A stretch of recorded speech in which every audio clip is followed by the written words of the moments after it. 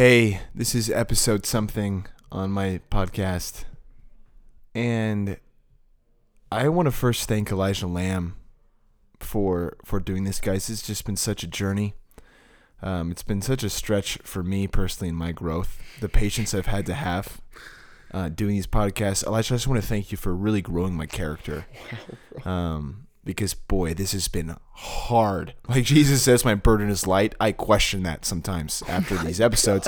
But I'm glad, like if this is the process, Paul had prisons, Peter had stones thrown at him. I have this podcast with you, and it's my... That's crazy. I know it's crazy, but I'm doing it. Glad I could do that for you, man. Yeah, you're just really, I feel like I'm on speed track with my sanctification. Sometimes I have visions and dreams of me carrying the cross next to Jesus, and he's saying, keep doing the podcast. I know it's hard, but keep pressing in. This is your cross. That's crazy. Oh, my God. Where would you be without me? Probably Dallas, Texas. Probably. That's probably true. They convinced you to move here. So should we get into this? If you wanna. This is exactly what I'm talking about. Jesus, I need your help. God, I need your help. That's crazy, bro. You are the most look. Let's be honest. Let's have an open moment here. God, you are the no. Jesus, stop. Jesus. You are the most difficult part of this podcast. You know how much? Like, can I tell you guys something? David will say something. He'll pause. Stop. No more. Or I'll mute you. I can mute you. I can click on the computer and mute you right here. Okay? No, you can't do it. You can't mute me. Dude, you can't. Oh, it didn't work. you can't mute me. It didn't work. This is what I'm talking about. We tried to do that bit and it didn't work. You are the most difficult part of this podcast. Besides all the deep, dark, horrible spiritual warfare we face by, walking in such a massive calling. face. Let me tell you about you guys have no idea what kind of persecution we're facing. Spiritual warfare. In the spiritual realm, in the second heaven from the war that we're waging against the dominion of darkness. I mean, but I had to buy more like toilet paper because of Elijah. No, that was really bad. What is it? I don't know. What does that mean? I don't know. That's embarrassing. That's first of my TikToks of 2019. Yeah. Speaking of, I've had to edit David's farts out of this podcast, so we're gonna talk about. Can we edit that out, please? No, bro. I don't even know what I was doing with the toilet paper joke. It's bad. Yeah. So this is what I'm saying. Everything I say in this podcast lands perfectly. I gotta edit your failed jokes. I have to edit your heresy out of this podcast all the time. Dude. Stop! Why do I even do this with you? Why? Why do I even do? I'm done. I'm done with this podcast. Slam it louder. That's good. Hey guys, welcome to episode number 4 of Unto Death. Episode number 5. Sorry about that. Episode number 5 of Unto Death with Elijah Lamb. Today we're going to be talking about how to trust God, how we can seek the face of God.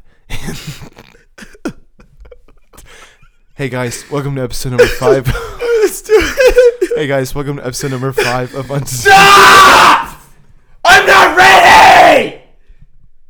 I'm still laughing!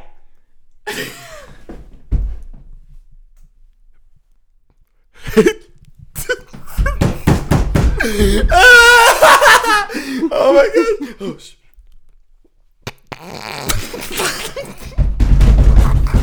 Hey guys, welcome to episode number 5. I'm sorry. Welcome to episode number 5. I'm so sorry. Of the Unto Death podcast. Wow. Featuring my guest star, David Ladding. It's my podcast now. I've been wanting this to happen for 4 months. Yeah, you're welcome. Progress finally going to be made. Today we're talking about trust. But not episodes. Oh, yeah, I'm a lazy. I struggle. Don't say that about yourself. You know what? You're right. Yeah. I'm perfect. Yeah. What are we talking about? I haven't. Today hey guys, welcome to episode number 5 of Unto Death. Today we're going to be talking about how to trust God. Just do it again.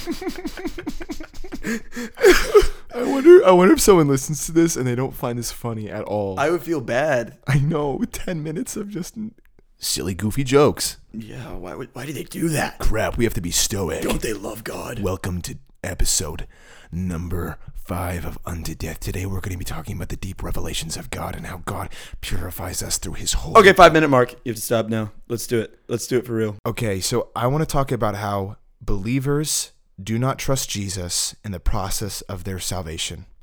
I want to talk about how believers, people who are following Jesus, have this idea that, yes, we're saved by Jesus, but then he steps away. And God's not involved. God's not in control. I remember when I gave my life to Jesus, I was not in control. I was getting revelations of my sin and of the resurrection like I never had before my entire 18 years of Christianity.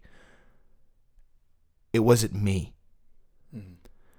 But for some reason, for the next year and a half, I would stress and freak myself out because I believed I had to earn revelation, I had to earn wisdom, I had to earn the healing of this past world, I had to earn my sanctification, and Jesus was no longer involved, or no longer even wanted to be involved. It was kind of like a shepherd or someone saying, or I'll just do it this way. I don't have to use an analogy. It's like Jesus saying, hey, I love you. You're saved. Good luck.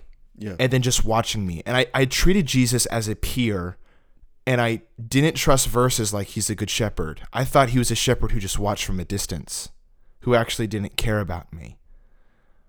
And it's damaging, and I see it happen to so many believers, and nobody's talking about it. But we're going to be the first ones to talk about it. Nobody has ever broken this down and discussed it like we're going to do. Dude, the Western church... I can't stand the American church. The American church has massive problems, but we're going to fix it. Yeah, Gen Z is going to save the church. Until 4 years, and it's going to be Gen Alpha. Crap. And we're out of the picture, and then we're irrelevant. Dang it. Anyway, yeah, that's great. I think the best starting place is the thought... It really is just like, how did your Christianity start, right? So for every single one of us, unless you are literally a heretic, whether on purpose or an accident, and you believe that you initiated your life with God, what we believe as Christians is that God begins life with humanity, that any relationship between God and man is always started by God, always initiated by him. Now that's a longer conversation about that and the whole like Calvinism, Arminianism thing and all that. But both Calvinists and Arminians are in agreement that God starts life with us, that we are incapable of initiating life with God by ourselves. He steps in. What does that stepping in look like?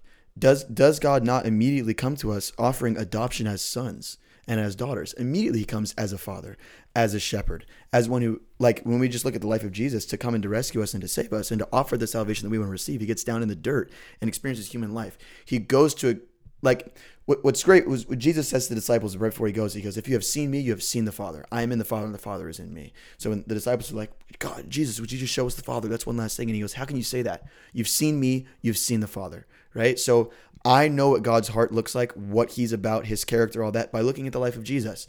And Jesus thought it was important not to just come and die, but to come and live a full human life of interacting with other humans and being involved with them and discipling and shepherding a group of a key 12 boys. And then before Jesus leaves and ascends into heaven, he says, I'm giving you a Holy Spirit, and it would be better if he is with you than I. So if Jesus being God, what you just said, and the Father and all this stuff, and if he walked with us and did life with us, but then he offers something even better, it's the Holy Spirit. So we know for a fact that God, his intention is not just to leave us dry. Yeah, he tends to his people. I mean, that's just like you have to think of the things he chooses to describe himself as.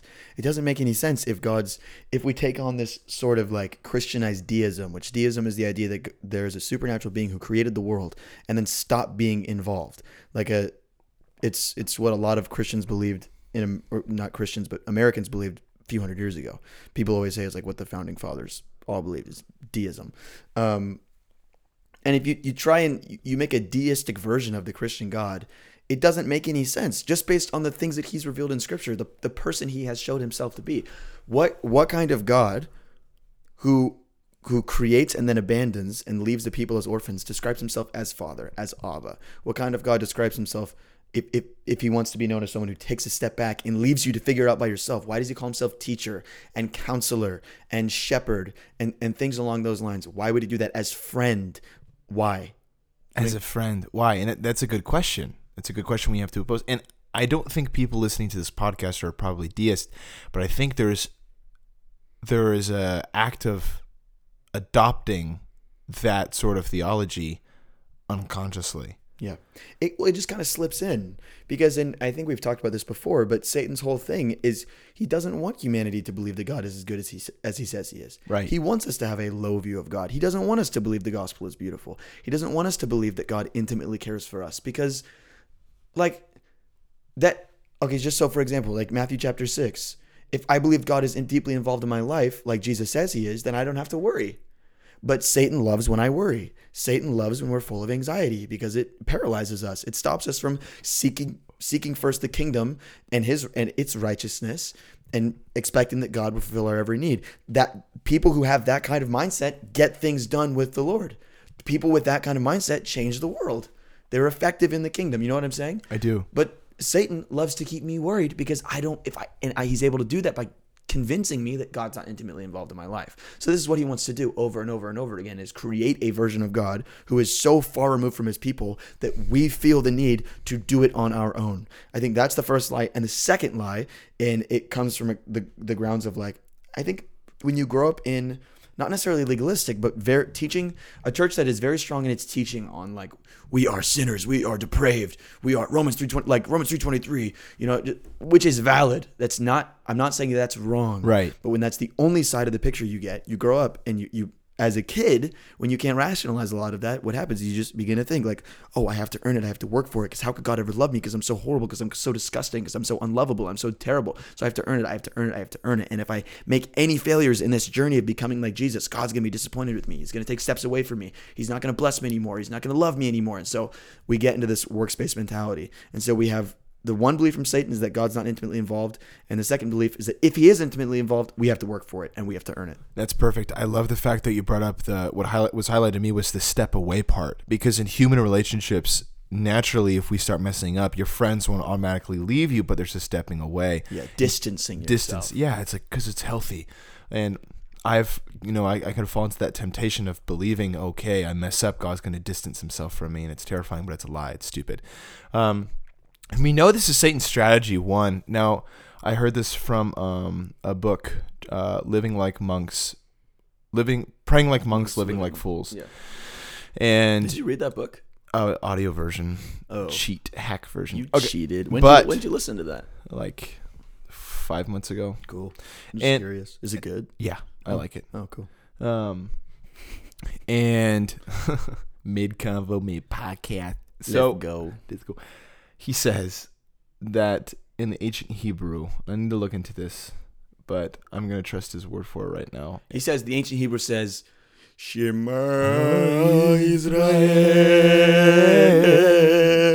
Inside joke that 400 people just heard. We're just singing the Shema, though. I was just saying, I was going to try and imitate fake Hebrew, but I was I could just say something Shema Israel, Adonai Eloheinu, Adonai Echad. That's good. Okay, so, oh man. Okay. In his book, he says that Satan, when he came to Adam and Eve in the ancient Hebrew, used Elohim when referencing God. But in Genesis 1 and 2, God's name was Yahweh Elohim. Yahweh means Lord. It's an intimate kind of add-on to Elohim. It's an intimate add-on to Elohim. But when the devil tempted Adam and Eve, he removed it. He removed the lordship, the knowing part of God, the intimate part with God. Because Yahweh, there's a lot of meanings for it, and Hebrew is interesting. When you add a word, it's not just a word like English. Satan removed the intimate part of God's name when tempting Adam and Eve. In Islam, one of the fastest growing religion in the world, I believe I always say this. You say Thomas Edison, you think of the light bulb. You say Satan, I think of Islam. In Islam, God is not intimate. Right. That's Satan's biggest goal, to remove the intimacy of God. There is no intimate God in Islam. He's this omnipresent, all-knowing master, and you're his slave. It's this weird relationship. And then in every other religion, there's no way you can be intimate with any of these gods. No. Nothing. Right.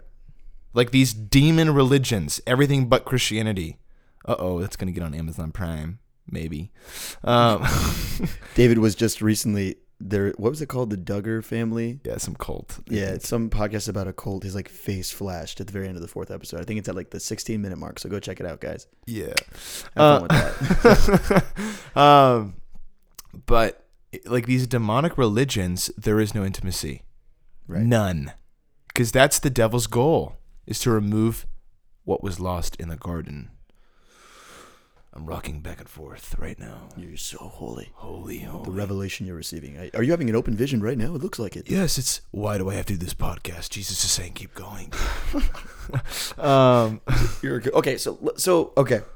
The intimacy thing. Yes, of course. Like, we have to be 100% sure when we're talking about being sanctified is a big word. Just being made holy.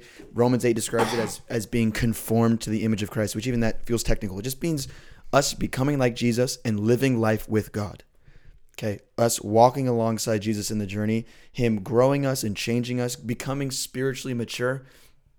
Paul describes moving from milk to solid food, right? Advancing, running the race. Like, there's so many different ways to describe it. And it has to be built upon, first of all, it's impossible to do any of that growing unless you have deep intimacy with Jesus. Yeah. That is where you do your growing. You will not do any growing as a Christian until you're intimate with God. That's it.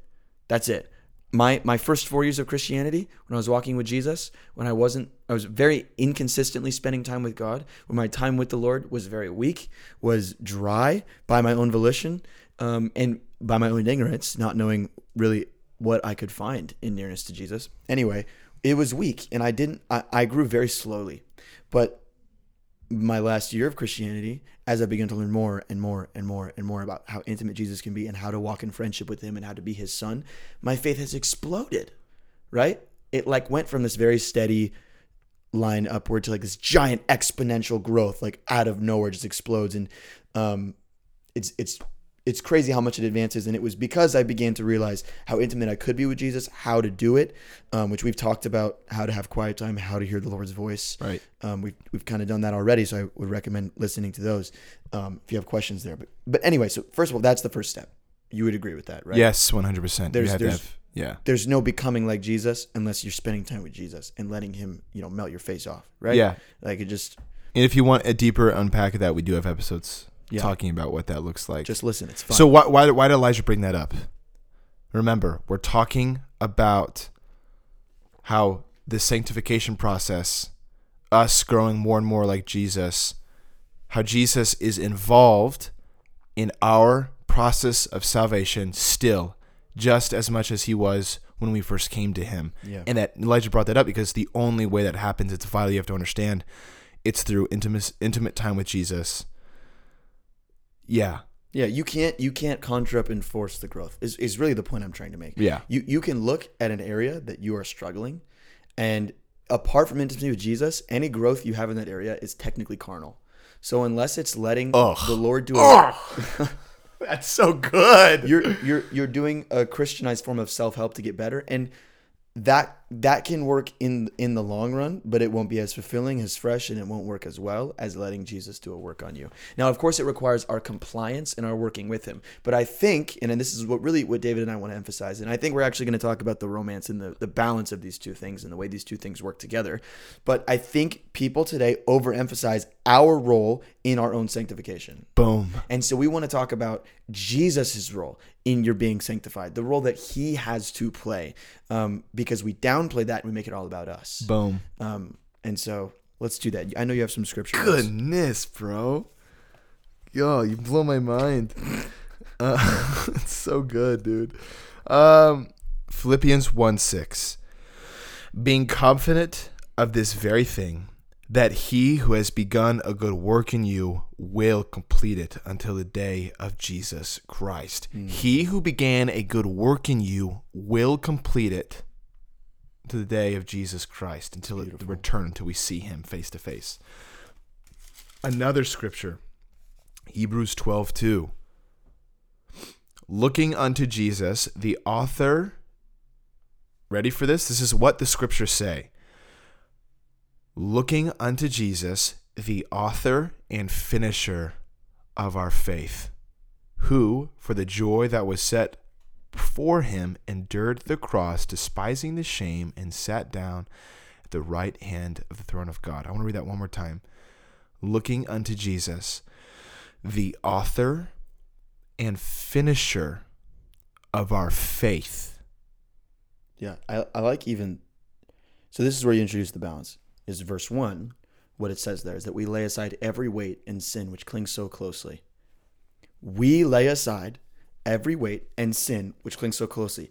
By doing what? Looking to Jesus, the author and perfecter of our faith. The God who began and who works it out and finishes and completes it. So this is what we're going to find in all these scriptures, is there is a working together of me and God. But I don't sanctify me.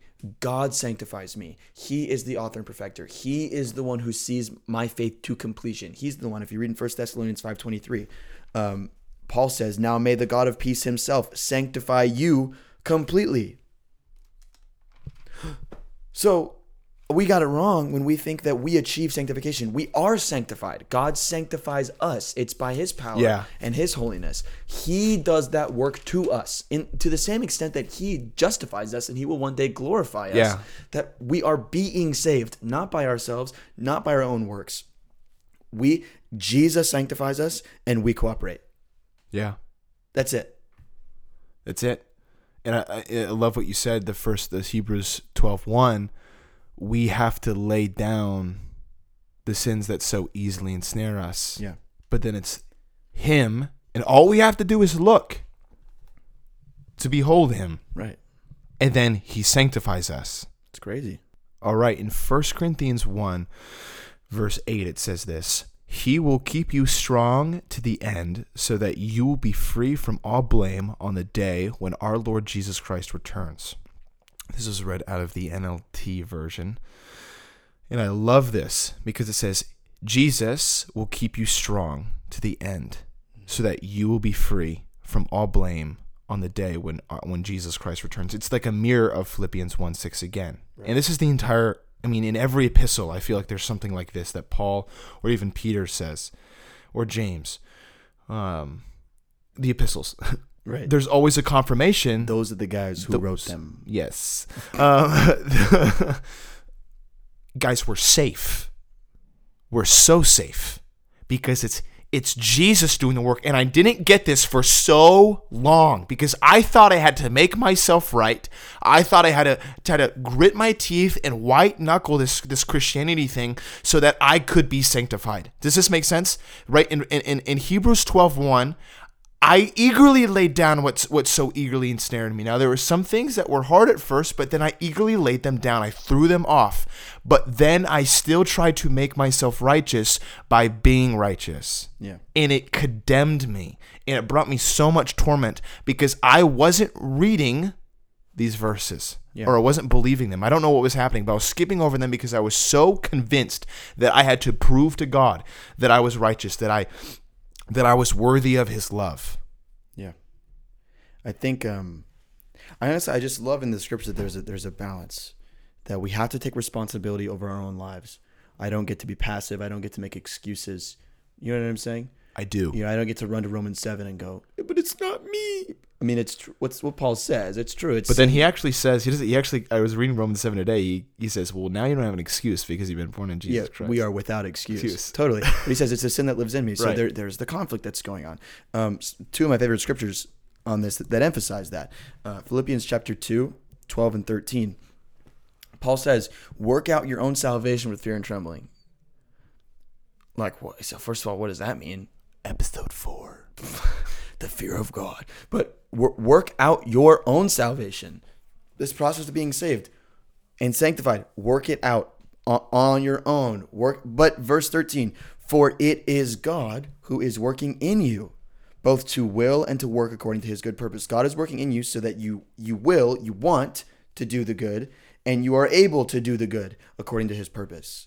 So there's a marriage of the two things. I have to take responsibility over my own life. I am the steward of every moment, every breath, every opportunity that the Lord Jesus has given me. I am the steward of my mind, of my body, of my spirit, and so on and so forth.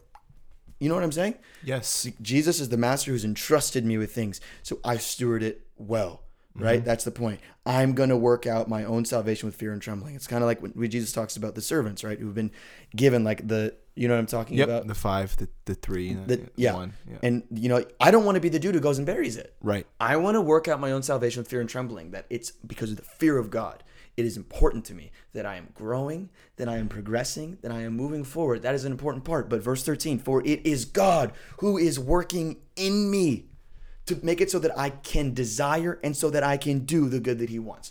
So you can try and work out your salvation, fear and trembling all you want. But unless the fear and trembling means compliance to the hand, will, and power of God so that he can work through you. Not so that you can run the show and be in charge, so that you can steward and be in submission to him, of you are listening to him, you're working with him, and you're allowing his supernatural power to sanctify you. Sanctification is a supernatural act. It is a deeply spiritual, supernatural act that you do not have the capacity for. You cannot do it, even if you want to do it. Carnal people cannot sanctify themselves. They can't, because it's about being made into the likeness of the divine. Okay? It's a deeply spiritual act. We can't do it by ourselves. It is only when God is working through us and we comply. Another scripture that goes along these lines. The end of the book of Jude. Jude is just it's one chapter. It's 25 verses long. Everyone needs to read this book repeatedly because it's a well. But anyway, he says in verse 21, keep yourselves in the love of God, waiting expectantly for the mercy of our Lord Jesus Christ for eternal life. Keep yourself in God's love. Every day, keep yourself in the love of God. That's your responsibility. But then he says in verse 24, now to him who is able to protect you from stumbling and to make you stand in the presence of his glory without blemish and with great joy. So what does that look like? How do we do this? I believe it's in Hebrews 12:2 by looking unto Jesus. Right. Because it's not only these great works, now there's a fear and trembling involved, but when I look at Jesus every day, I'm motivated and inspired supernaturally to work out my salvation with fear and trembling, to do these things, but it's only by looking at Jesus. And that's why Jesus says, my yoke is easy and my burden is light, because I'm with you. All you have to do is look at me. Yeah. It's easy. It's actually easy. And this is the balance that we have to get into, because we can read these verses and condemn ourselves and we're like, oh crap, I have to do. Yes, but look at him and it becomes easy. It's all about looking at Jesus. Well, I mean, Jude, what does he say? He doesn't say try. He says, keep yourself in the love of God. Like, what is it? What is that hard? What Paul describes in Romans 5? Well, it's easy and it's hard. Yeah, true. Because like everything in the world is trying to pull me out of God's love. Everything. Yeah. My worker bee spirit is resistant to the love of God. This podcast. You're such a trip, bro. What he says, there's a million things he could have said, but he says, keep yourself in God's love. So what Paul says in Romans 5 is that the Holy Spirit is in us, pouring out the love of the Father into our hearts. I have to stay there. That's where I need to stay. Or in biblical language, that's where I need to abide. Abide. John 15. I'm frightened by you. John 15 says that we must abide in him and he in us, and that's where the fruit comes from. Yeah. So, wow, it's almost like Jesus knew this all along. Yeah, that's kind of the dub passage on this one. Because like, you can like read you read the scriptures where it's like, a good tree by its, a tree by its fruit. Fruits. A good tree doesn't bear bad fruit. A bad tree doesn't bear bad fruit. And you're like, am I bearing fruit? Oh God. Oh no. And then Jesus says, abide in me and you will bear fruit. And you cannot bear fruit apart from me. Apart from me, you can do nothing, he says. So we get ourselves all confused. We think that God is taking a step back and he's saying, work it out. But actually Jesus is inviting us and saying, no, you can do nothing without me. Come and be with me and I will work it out. Come and abide in me. And I am the vine. You are the branches. Apart from me, you can do nothing. You can't bear fruit unless you're plugged into the vine. Unless you as a branch are connected to him. And if you try and pull away, that's where you wither and die and you're burnt. You know what I'm saying? I do know what you're saying. It's wonderful. Baller. That's the dub passage. Does this make sense, guys? Are you waiting for a response? Please, guys, say if this makes. Why is no one saying anything? Wow. That's not a good bit. Another good passage, Galatians chapter 3, where Paul says, "Oh, you foolish Galatians, who has tricked you? Who's cast a spell on you? Are you, even though you started by the Spirit, now trying to finish by the flesh?" Right? We we start, bro. Wow, we start in the spiritual supernatural place, and what we try to do is we say, I'm going to finish by the flesh. I'm going to work it out on my own. That's not how it works, guys. God, in his wonderful, beautiful love for us, his fatherly care for us, he tends to us. He's committed to you to raise you. That is the responsibility of a father. You are his son or daughter. He is going to raise you. That is the commitment that he's made to you. And the only thing he's asking you to do is not to leave his house. That's it. Just be raised. Yes. Just be with him. Be always in the presence of God. Just don't run away. Be committed to the house of the Lord. We read Psalm 23, right? Psalm 23, David is talking about God is his shepherd, even through the valley of the shadow of death. Like the Lord leads him to green pastures and still waters. What does he end the psalm with? Do you know? Do you know, David? I will dwell in the house of the Lord all the days of my life. Yeah. Only goodness and mercy shall follow me all the days of my life. Yeah, something like that. And I will dwell in the house of the Lord forever and ever. Yeah. Something like that. Depends on your translation. Yeah. Which, of course, David, when he does read the Bible, which is very rare, he only reads the Passion Translation. Yes, the Passion. Abba God has sent down his son to deliver me from sin. Do you think that's what it's like? Have you ever read the Passion Translation before? Passion Translation says, John 3:16, Passion Translation version. For God so loved you, you're his little boy, little girl, that he gave his only son that he loved so much, that he died for you. He went on the cross for you, and he loves you. Abba God sent his son for you, and he loves you. I'm over it. So that you could be saved from, sin is bad, but, he loves you. That's what the gospel's about, not, sin's 20%. John 3:16, probably. Wow. That was awesome. That was a great endorsement of the Passion Translation. They're going to use that in their ads for free. Okay, I want to talk about something that you hinted at before, and I kind of mentioned it very vaguely. Even when I refer to the Lord as the Counselor, that's what Jesus calls the Holy Spirit in John chapter 14, 15, and 16. The Holy Spirit is the advocate, the Counselor, the one that he's going to send to us. And I think when we don't have a robust and a biblically accurate, a foundational, a strong theology of the Holy Spirit, or a pneumatology is what that's called. That's the only way we're able to fall into this trap. So, I think a lot of the struggle that this comes from of how involved God is in this process in our lives and growing us and changing us, and how much of it is really on us, has to do with a sort of a removal of the Holy Spirit from our theology. And I don't necessarily mean you've got to become Pentecostal to have a good, because there are lots of Pentecostals and charismatics with works-based mentalities. Really hard. Yeah. Lots of them. They're just how many healings do I need to get for God to love me? Right. So it's how many prophetic, if I get this accurate prophetic word, it means God loves me. Right. So lots of charismatics, they're just as susceptible to fall into the trap. Many of them don't. They may have a robust understanding, sure, of the Holy Spirit as his function in the gifts, but his function as a person, his character, the role that he plays in our life beyond demonstrations of power, when it's just him and I and I'm all alone, what does that look like? Do I have a strong understanding of how that goes? And I think when we're talking about sanctification, the early church, they used a different word. They described something called theosis. Theosis is the idea that you and I are made like God. What the early fathers, some of the early medieval fathers would say is that I didn't know that God became like man to make man like God. Whoa. Right? That's what Jesus did. It's like a t-shirt, but in chainmail. What? Because we have Christian merch. It's Maranatha is on every t-shirt right now. So it's every tattoo, every Christian has that's the God's greater one. Or the fish. All right. That's good, Dave. Theosis. Right. And theosis was understood as being an extremely supernatural process. Kind of what I talked about before. That whole idea that you and I are made like God. What Peter says is we partake in the divine nature. That's what it says in 1 Peter, bro. Or 1st or 2nd, I forget which one. That's deeply spiritual. That's next level supernatural. That's wonky, that's swirly, that's weird. You know what I'm saying? Mm-hmm. But we've minimized sanctification to just getting better. We and that's the trouble, is that we don't separate the ideas of sanctification, God changing us, and us getting a flip phone to stop watching porn.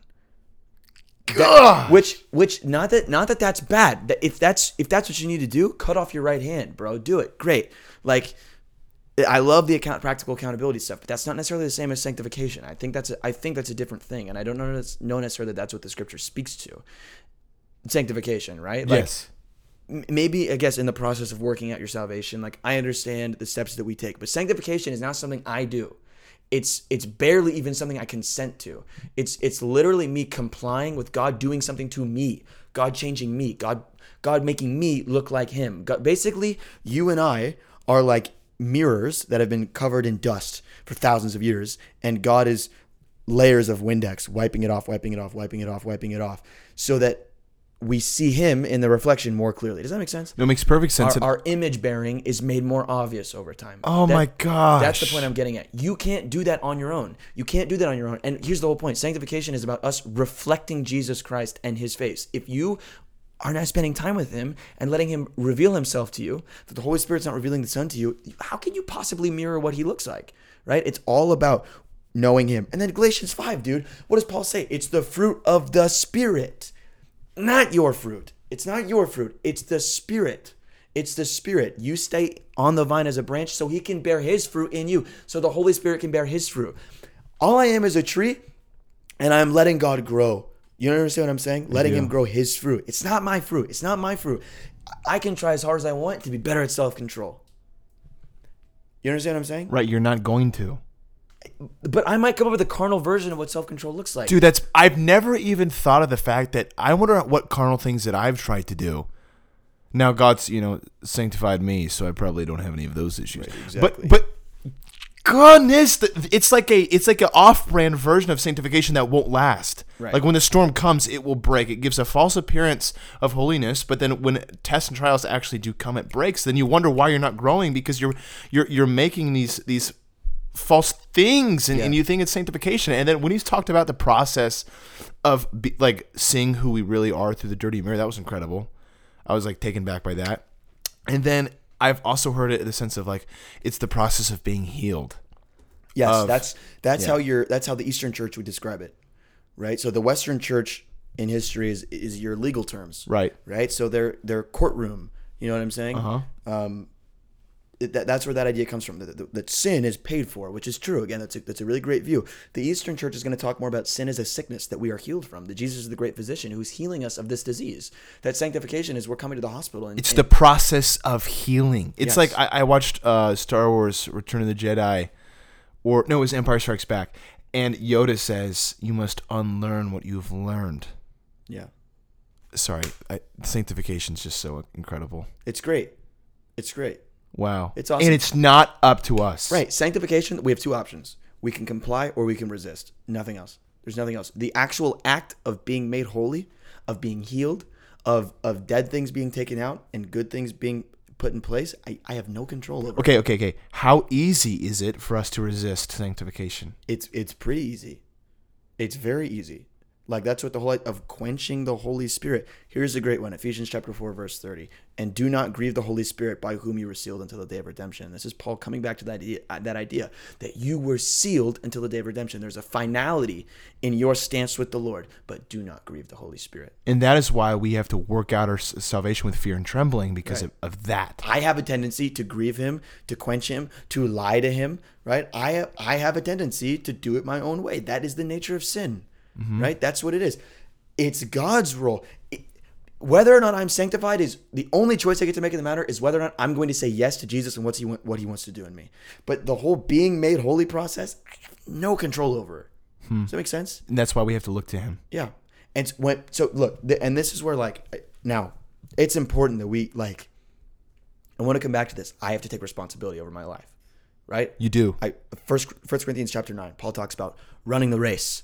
He says, run the race. Don't you know only one person wins the race? Run so you may win. Run, right? It's what he says at the end of Philippians when he's about to die. He's like, I have run the race. Baller. I have run the race. He's all about that. James, right?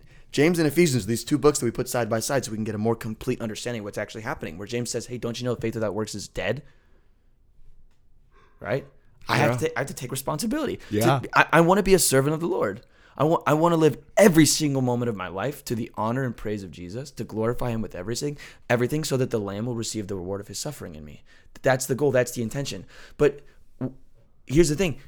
I want you to read Isaiah chapter 1, where God says, I believe it's Isaiah chapter 1. I may be confusing with Malachi 1. They're pretty similar. But I think it's Isaiah 1 where he says, oh, I wish you would stop bringing your sacrifices into my house.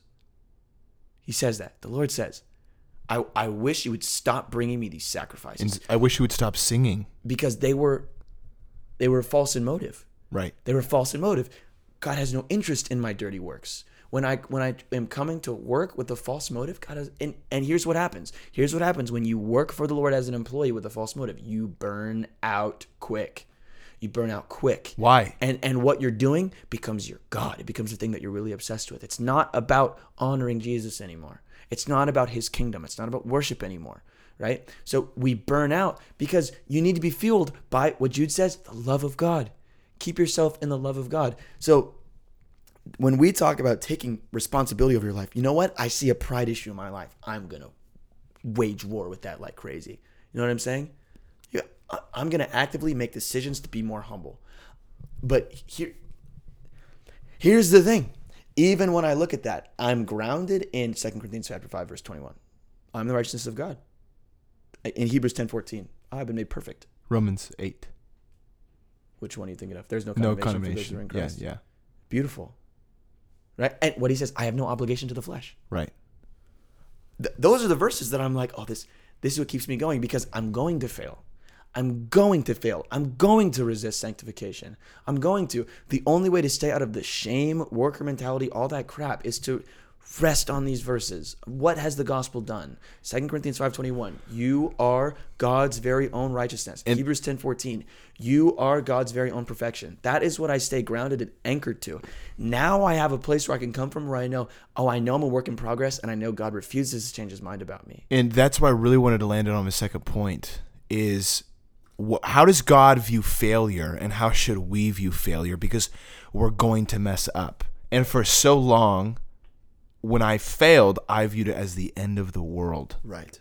And I viewed it as, that's when, right at the beginning of this podcast, we're talking about kind of this in a sense of, if we mess up, God's going to take a couple steps back. Right. But that's such a lie, and that's why I feel like I'm in a pinball machine with the Bible right now, because all of these verses, it's like a table. I have to have all four legs. Yeah. I have to, no condemnation, work out my fear with trembling and fear, and so there's this balance, and faith without works is dead, but it's he who completes this work in me. And it's this beautiful dance between all of the verses. But yeah, I want to hit the failure part. I really want to hit the failure part. Does God intend? You know all about. I do. I fail every 4 months. You are a failure. Kidding. I will not speak that over you. Thank you. You. God's success story. Yes. It's all about love. Yeah, you have a verse? No, go ahead. And so the way we need to view failures is it's we have to rip away that Western perspective of when you get an F in class, when you don't make the team on the sports, when you can never come back from it. You can, when you the breakup. It's like we have this society norm of failure is bad. Failure is wrong. If you fail, you cannot come back. If you fail, people are going to step away. If you fail, authority is going to look at you different. I know on the soccer field, when I failed, when I messed up, my coach viewed me different. And there was a tick every single time I literally dropped the ball. Yeah. And it was this constant competition. But that's not how God sees us. That's not what this process of sanctification is. God's my dad. He's not my coach. Right. God's my dad. He's going to encourage me to get back up. What does the Bible say? When a righteous man falls down, he gets up 7 more. When a righteous man fails, when he falls down 7 times, he gets up 7 times. Yeah. Like you get up. God wants to teach you when you fail, not if you fail. When you fail, you need to get back up, and that's why the verse is on the no condemnation, on we're the righteousness of God. That's where this becomes vital, and we cannot condemn ourselves, and we cannot cast ourselves in the dirt when we mess up. We have to get up because that is when the most learning is done. When I remember when I was a child, my father said, "Don't put your hand on the grill, on the grill," and I remember putting my hand on the grill, and I got blisters, and maybe I shouldn't have done that. I failed, but then I never put my hand on the grill again because I learned. So we have to. I think we need to change our perspective on failure because we can fail safely. Isn't that like a Kung Fu Panda quote? Doesn't Oogway talk about that? I think it's just an old Buddhist proverb. Oh, really? Oogway says something about failing. I think somebody let me know about that one. Oogway. But I was gonna say we have to I think it's important to frame, again, the tone that the Lord has with us, the role that he has promised to play in our lives. He's promised to be a father. So what do dads do when their kids fail? When and here's the thing, a lot of dads, like, they try and live vicariously through their kids. And so their kid's failure is their failure. I saw the video on the internet. It made me cry, of a kid and a dad playing baseball, and the kid hit the dad with the bat playing around, and the dad grabbed the bat, threw it, and go, "What are you doing?" The kid was like 4. He was, I'm sorry. I go, "What are you doing?" And it had millions of views and like 1.4 million likes, and all the comments were like, "Oh, you know, tough love. This is so good." You know, like commenting of like, I was like, dude, but that's not God. That's not how God does it. So I think even when you bring up that verse of when a righteous man falls, we're saying, get up, you get back up. It's not like, like David Goggins style, right? It's not, stay hard. Who's going to carry the boat? Who's going to burn the boats? Get up, get back up, get on your feet, soldier. You know what I'm saying? It's not this like, tough it out, get back up, keep moving. And this is so wonderful. My father is promised to be gentle and low. Just what Jesus says, he's gentle and lowly. My father, Hebrews 5, like, he knows how to handle me, right? So, he's ancient. He knows how to handle us. We're not a new case to him. So when I fall, what is he? He helps me back up. He dusts me off and says, "Son, let's keep going." And those are the beautiful moments. I even see like a smile in Jesus' face, like come on, let's get up, come on, let's keep going. Right. I think that's one of those things. Like, even when we think of the narrative of like Peter walking on water, right? Peter goes out there and then he falls, and Jesus says, "Oh, you have little faith." We think Jesus is like, "Oh, Peter, gosh darn it, what's wrong with you?" No, what is it? He says, "Lord, help me." And Jesus reaches down and picks him back up, puts him on the boat, and says, you have little faith. Why did you doubt? I have to say this. Look, but that's the lesson where Peter was doing something good, and then he got distracted and failed. And what does the Lord do? It's a gentle rebuke. Dude, please. You can trust me. Please. Go ahead. This is the craziest story ever. I haven't thought about this in a long time. Maybe I said, I don't know. Okay. I was in my room, and it was real to me at the time, but I was going through a high school breakup, and I was distraught. Oh, no. Okay, I was 17, weeping on my floor. I was like, God, because I didn't know if I should break up with this girl. I didn't know what's going on. I was so confused, and I thought I made the biggest mistake ever, and I thought I was the most horrible person ever. All these things. I'm crying. I'm on my floor. I'm like, Jesus. And then COVID happened, and then I felt like a failure and all these things. It's just really intense. I was so exhausted, so tired. It was like the biggest thing for me in the time. You get the point. I'm on my ground, and I'm reading this verse about how Jesus and Peter's in the water. He's sinking. And Peter cries out to God, says, Lord, like, help me. I heard the audible voice. This is the first time I ever really heard the voice of the Lord. Now, there's some other visions and stuff that happened when I was like young. I think I talked about it before, but this is like the first time I ever heard, like, literally feel like Jesus was whispering in my ear. Yeah. And I read the verse, "Oh, Peter, you of little faith, why do you doubt?" This was the tone that was spoken in my ear. I remember like flinching, like someone whispered in my ear, like, when someone breathes on your ear, like, what the heck? It was literally like that, and I began weeping because it was so audible, bro. It was so audible. And it said, it wasn't Peter, it just switched to my name. I can't explain it. He goes like this, "Oh, David, why do you doubt? Like, you have little faith, why do you doubt?" And I wept. And this is the tone of God. You of little faith, why are you doubting? Not, why are you doubting? How dare you doubt? It was like, yes, it was literally, but this was a real encounter I had. So I know the tone of God, and either I'm a heretic or I heard the voice of God. But this is real. This actually happened to me, and I wasn't in the charismatic. I was going to a Baptist church. I never knew about the voice of God, and I love my church. It was incredible. But I didn't know this, and I literally heard, "Oh, David, you of little faith, why do you doubt?" You sound like the Joker. You sound like a Joker when you do a little bit. "Oh, David, want to know how I got these scars? Why do you doubt?" Anyway, yeah, I think that's the tone we take. But I get that picture all the time. Whenever I frame my failure, because I mess up all the time. Just all the time. I screw up. I go back in my words. Sometimes. I don't actually know. Oh, great, dude. That's awesome. You're so special, dude. And that's lucky, just amazing. Lucky. Anyway, when I fail, I always have to frame it and come back to this because the way that I naturally think of failure is I'm such a screw up that God's mad at me now. He's disappointed. Even I wouldn't explain it that way. I think I have to earn my way back to the Lord. Right, and it's not. Yeah, it's crazy that we just feel that way naturally. You mess up and you feel a little like the Holy Spirit is trying to gently and lovingly convict you, and we go, oh no, and in my heart I feel like it's not going to be another week before I'm able to feel the Lord's love, and I'm able to know His presence and see His, I'm going to have to earn my way back to the secret place. And it's just like, whoa, dude, I think the life of David, and I think we can kind of wrap it up here. I think the life of David is probably the best place to look. David messed up bad. Dude. But quick repentance. Fast. But yeah. He messed up really bad. He killed a man. He had a man killed. He impregnated his wife. Yeah. You know? It's dark. That's really dark stuff. And there was a consequence. The baby did die. Okay? Yeah. But David goes right back to worshiping the Lord and to being the man after God's own heart and to being the chosen one to sit on the throne. Yeah. Right? He goes back because he goes, you know what? I know who God says I am. I know I'm supposed to be. I know what it just goes back to it.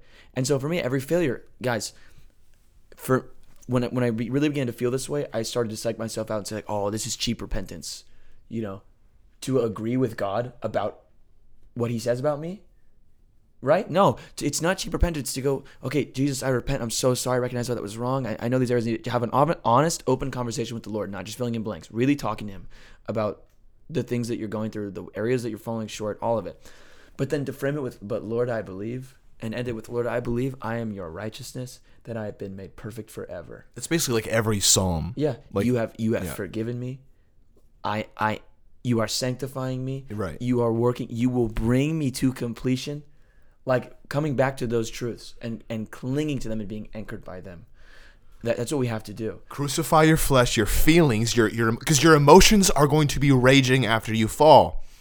Or mess up or do something, and that's where you have to kill that, and that's where you have to use these verses. You have to trust the Word of God, because I know cats and dons who, like, they don't believe the Bible, and it just screws their faith. Yeah, these little scriptures just like slip under their radar. Yeah, these things that prove what Jesus says, that, like you said, the burden is light and the yoke is easy. Like they take all the weight and all the pressure.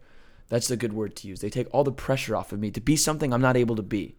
You know, David and I were talking about this yesterday, recognizing that we both have youthful immaturities. We're both 20-year-old boys. We're men at moments, but we're boys. You know what I'm saying? Brief moments. I'm saying nobody is expecting me to be 30 tomorrow, because I'll still be 20. So, well, yeah, some people, but nobody really, right? With wisdom and who knows the Lord. Nobody is expecting me to wake up and be 30 tomorrow. It just won't happen. My brain, I got 5 more years of brain development, right? Yeah. It's like, and that's why I love when I look at the Lord. What He says in Psalm 103, He says, "I know your frame. I remember your dust." The Lord Jesus knows. He knows. Hey, look, He knows I'm gonna do dumb 20-year-old things. That's been accounted for. Right? You're right. And it's not an excuse, but I can always go back to the Lord. He knows me. He understands me. His eyes are still on me. He still loves me. So it's always, when I fail, when I mess up, I'm not going to buy into this gross satanic lie that I am a failure, that I am defined by my mess ups and by my... No, that's not true. I'm defined by the blood of Jesus and His victory. His victory is mine. His victory is my victory. So at the end of the day, I'm a victor forever. I'm not a failure. I am His success story. He is still working on me. He will not give up on me. And I'm not going to buy into shame garbage. Shame will never lead you to the place that you want to go. Ever. It will never lead you to the place you want to go. So let's cap it off with this very clear cut. Sanctification, Elijah. Who is it up to? The Lord. There's a reason God lives inside of you.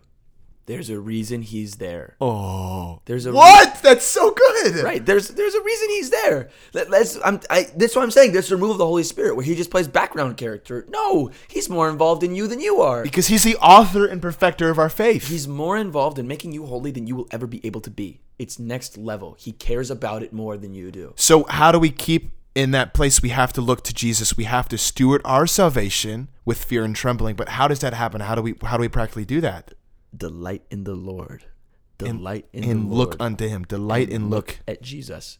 Let the Lord do it. Let Him speak to you, bro. It's so much more effective when I ask the Lord, God, where, again, if you listen to our How to Hear God episode, when I come to the Lord and I say, okay, Lord, what's an area I'm crushing it in, and what's an area I could grow?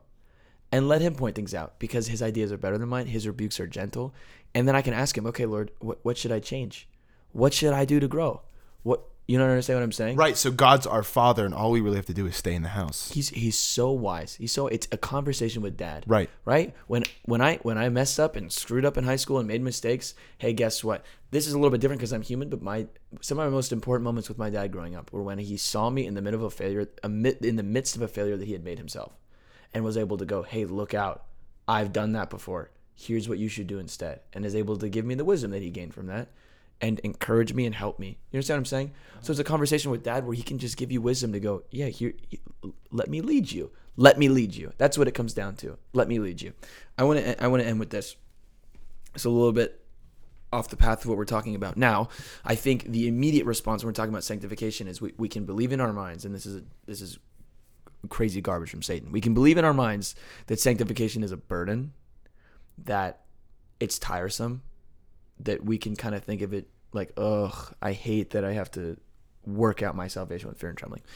Psalm 119, verses 1 and 2. The psalmist says, how happy are those whose way is blameless, who walk according to the Lord's instruction. Happy, the word is happy, are those who keep his decrees and seek him with all their heart. When I'm obeying Jesus, when I'm letting him do his thing and working it out, it always leads to my betterment. It always leads to greater good. It always leads to greater joy, deeper peace. It's always going to be for me.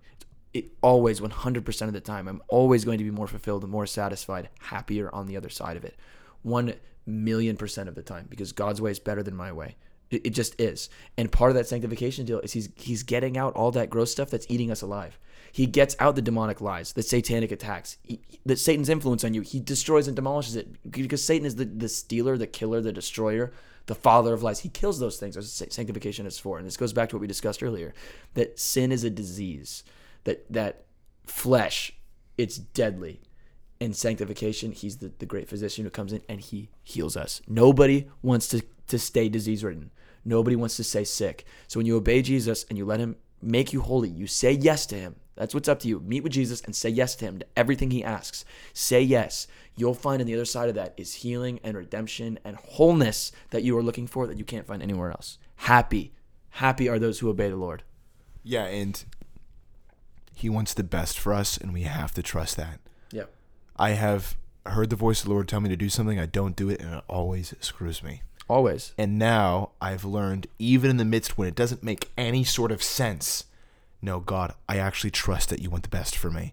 And it goes all the way back to the garden. The ancient question that is being asked, is God good? And if we say yes, dub. We'll avoid eternal kingdom dub. Yes, eternal kingdom dub. So tonight was fun. I saw a guy with a Messi jersey today. I was like, Messi. He was like, yes, vamos. I've done that, actually. I yelled at the dude wearing a Messi jersey once. That's so amazing. I yelled at him going, got a Messi. Hey, guys, just a quick reminder, Messi won the World Cup. Yup. So and that's called sanctification. And that's called the holy process of God. Messi didn't win it in 2018 and 2014. And then he committed himself to the Lord's presence. And that's why he won in 2022. And that is the process. I mean, look how sweet it was. 3-3, won in penalties. That was crazy. Yeah. And that couldn't have happened if he didn't lose to Germany in the 112th minute. So we have to keep these things in mind. That's perfect. That's biblical. Messi. Messi.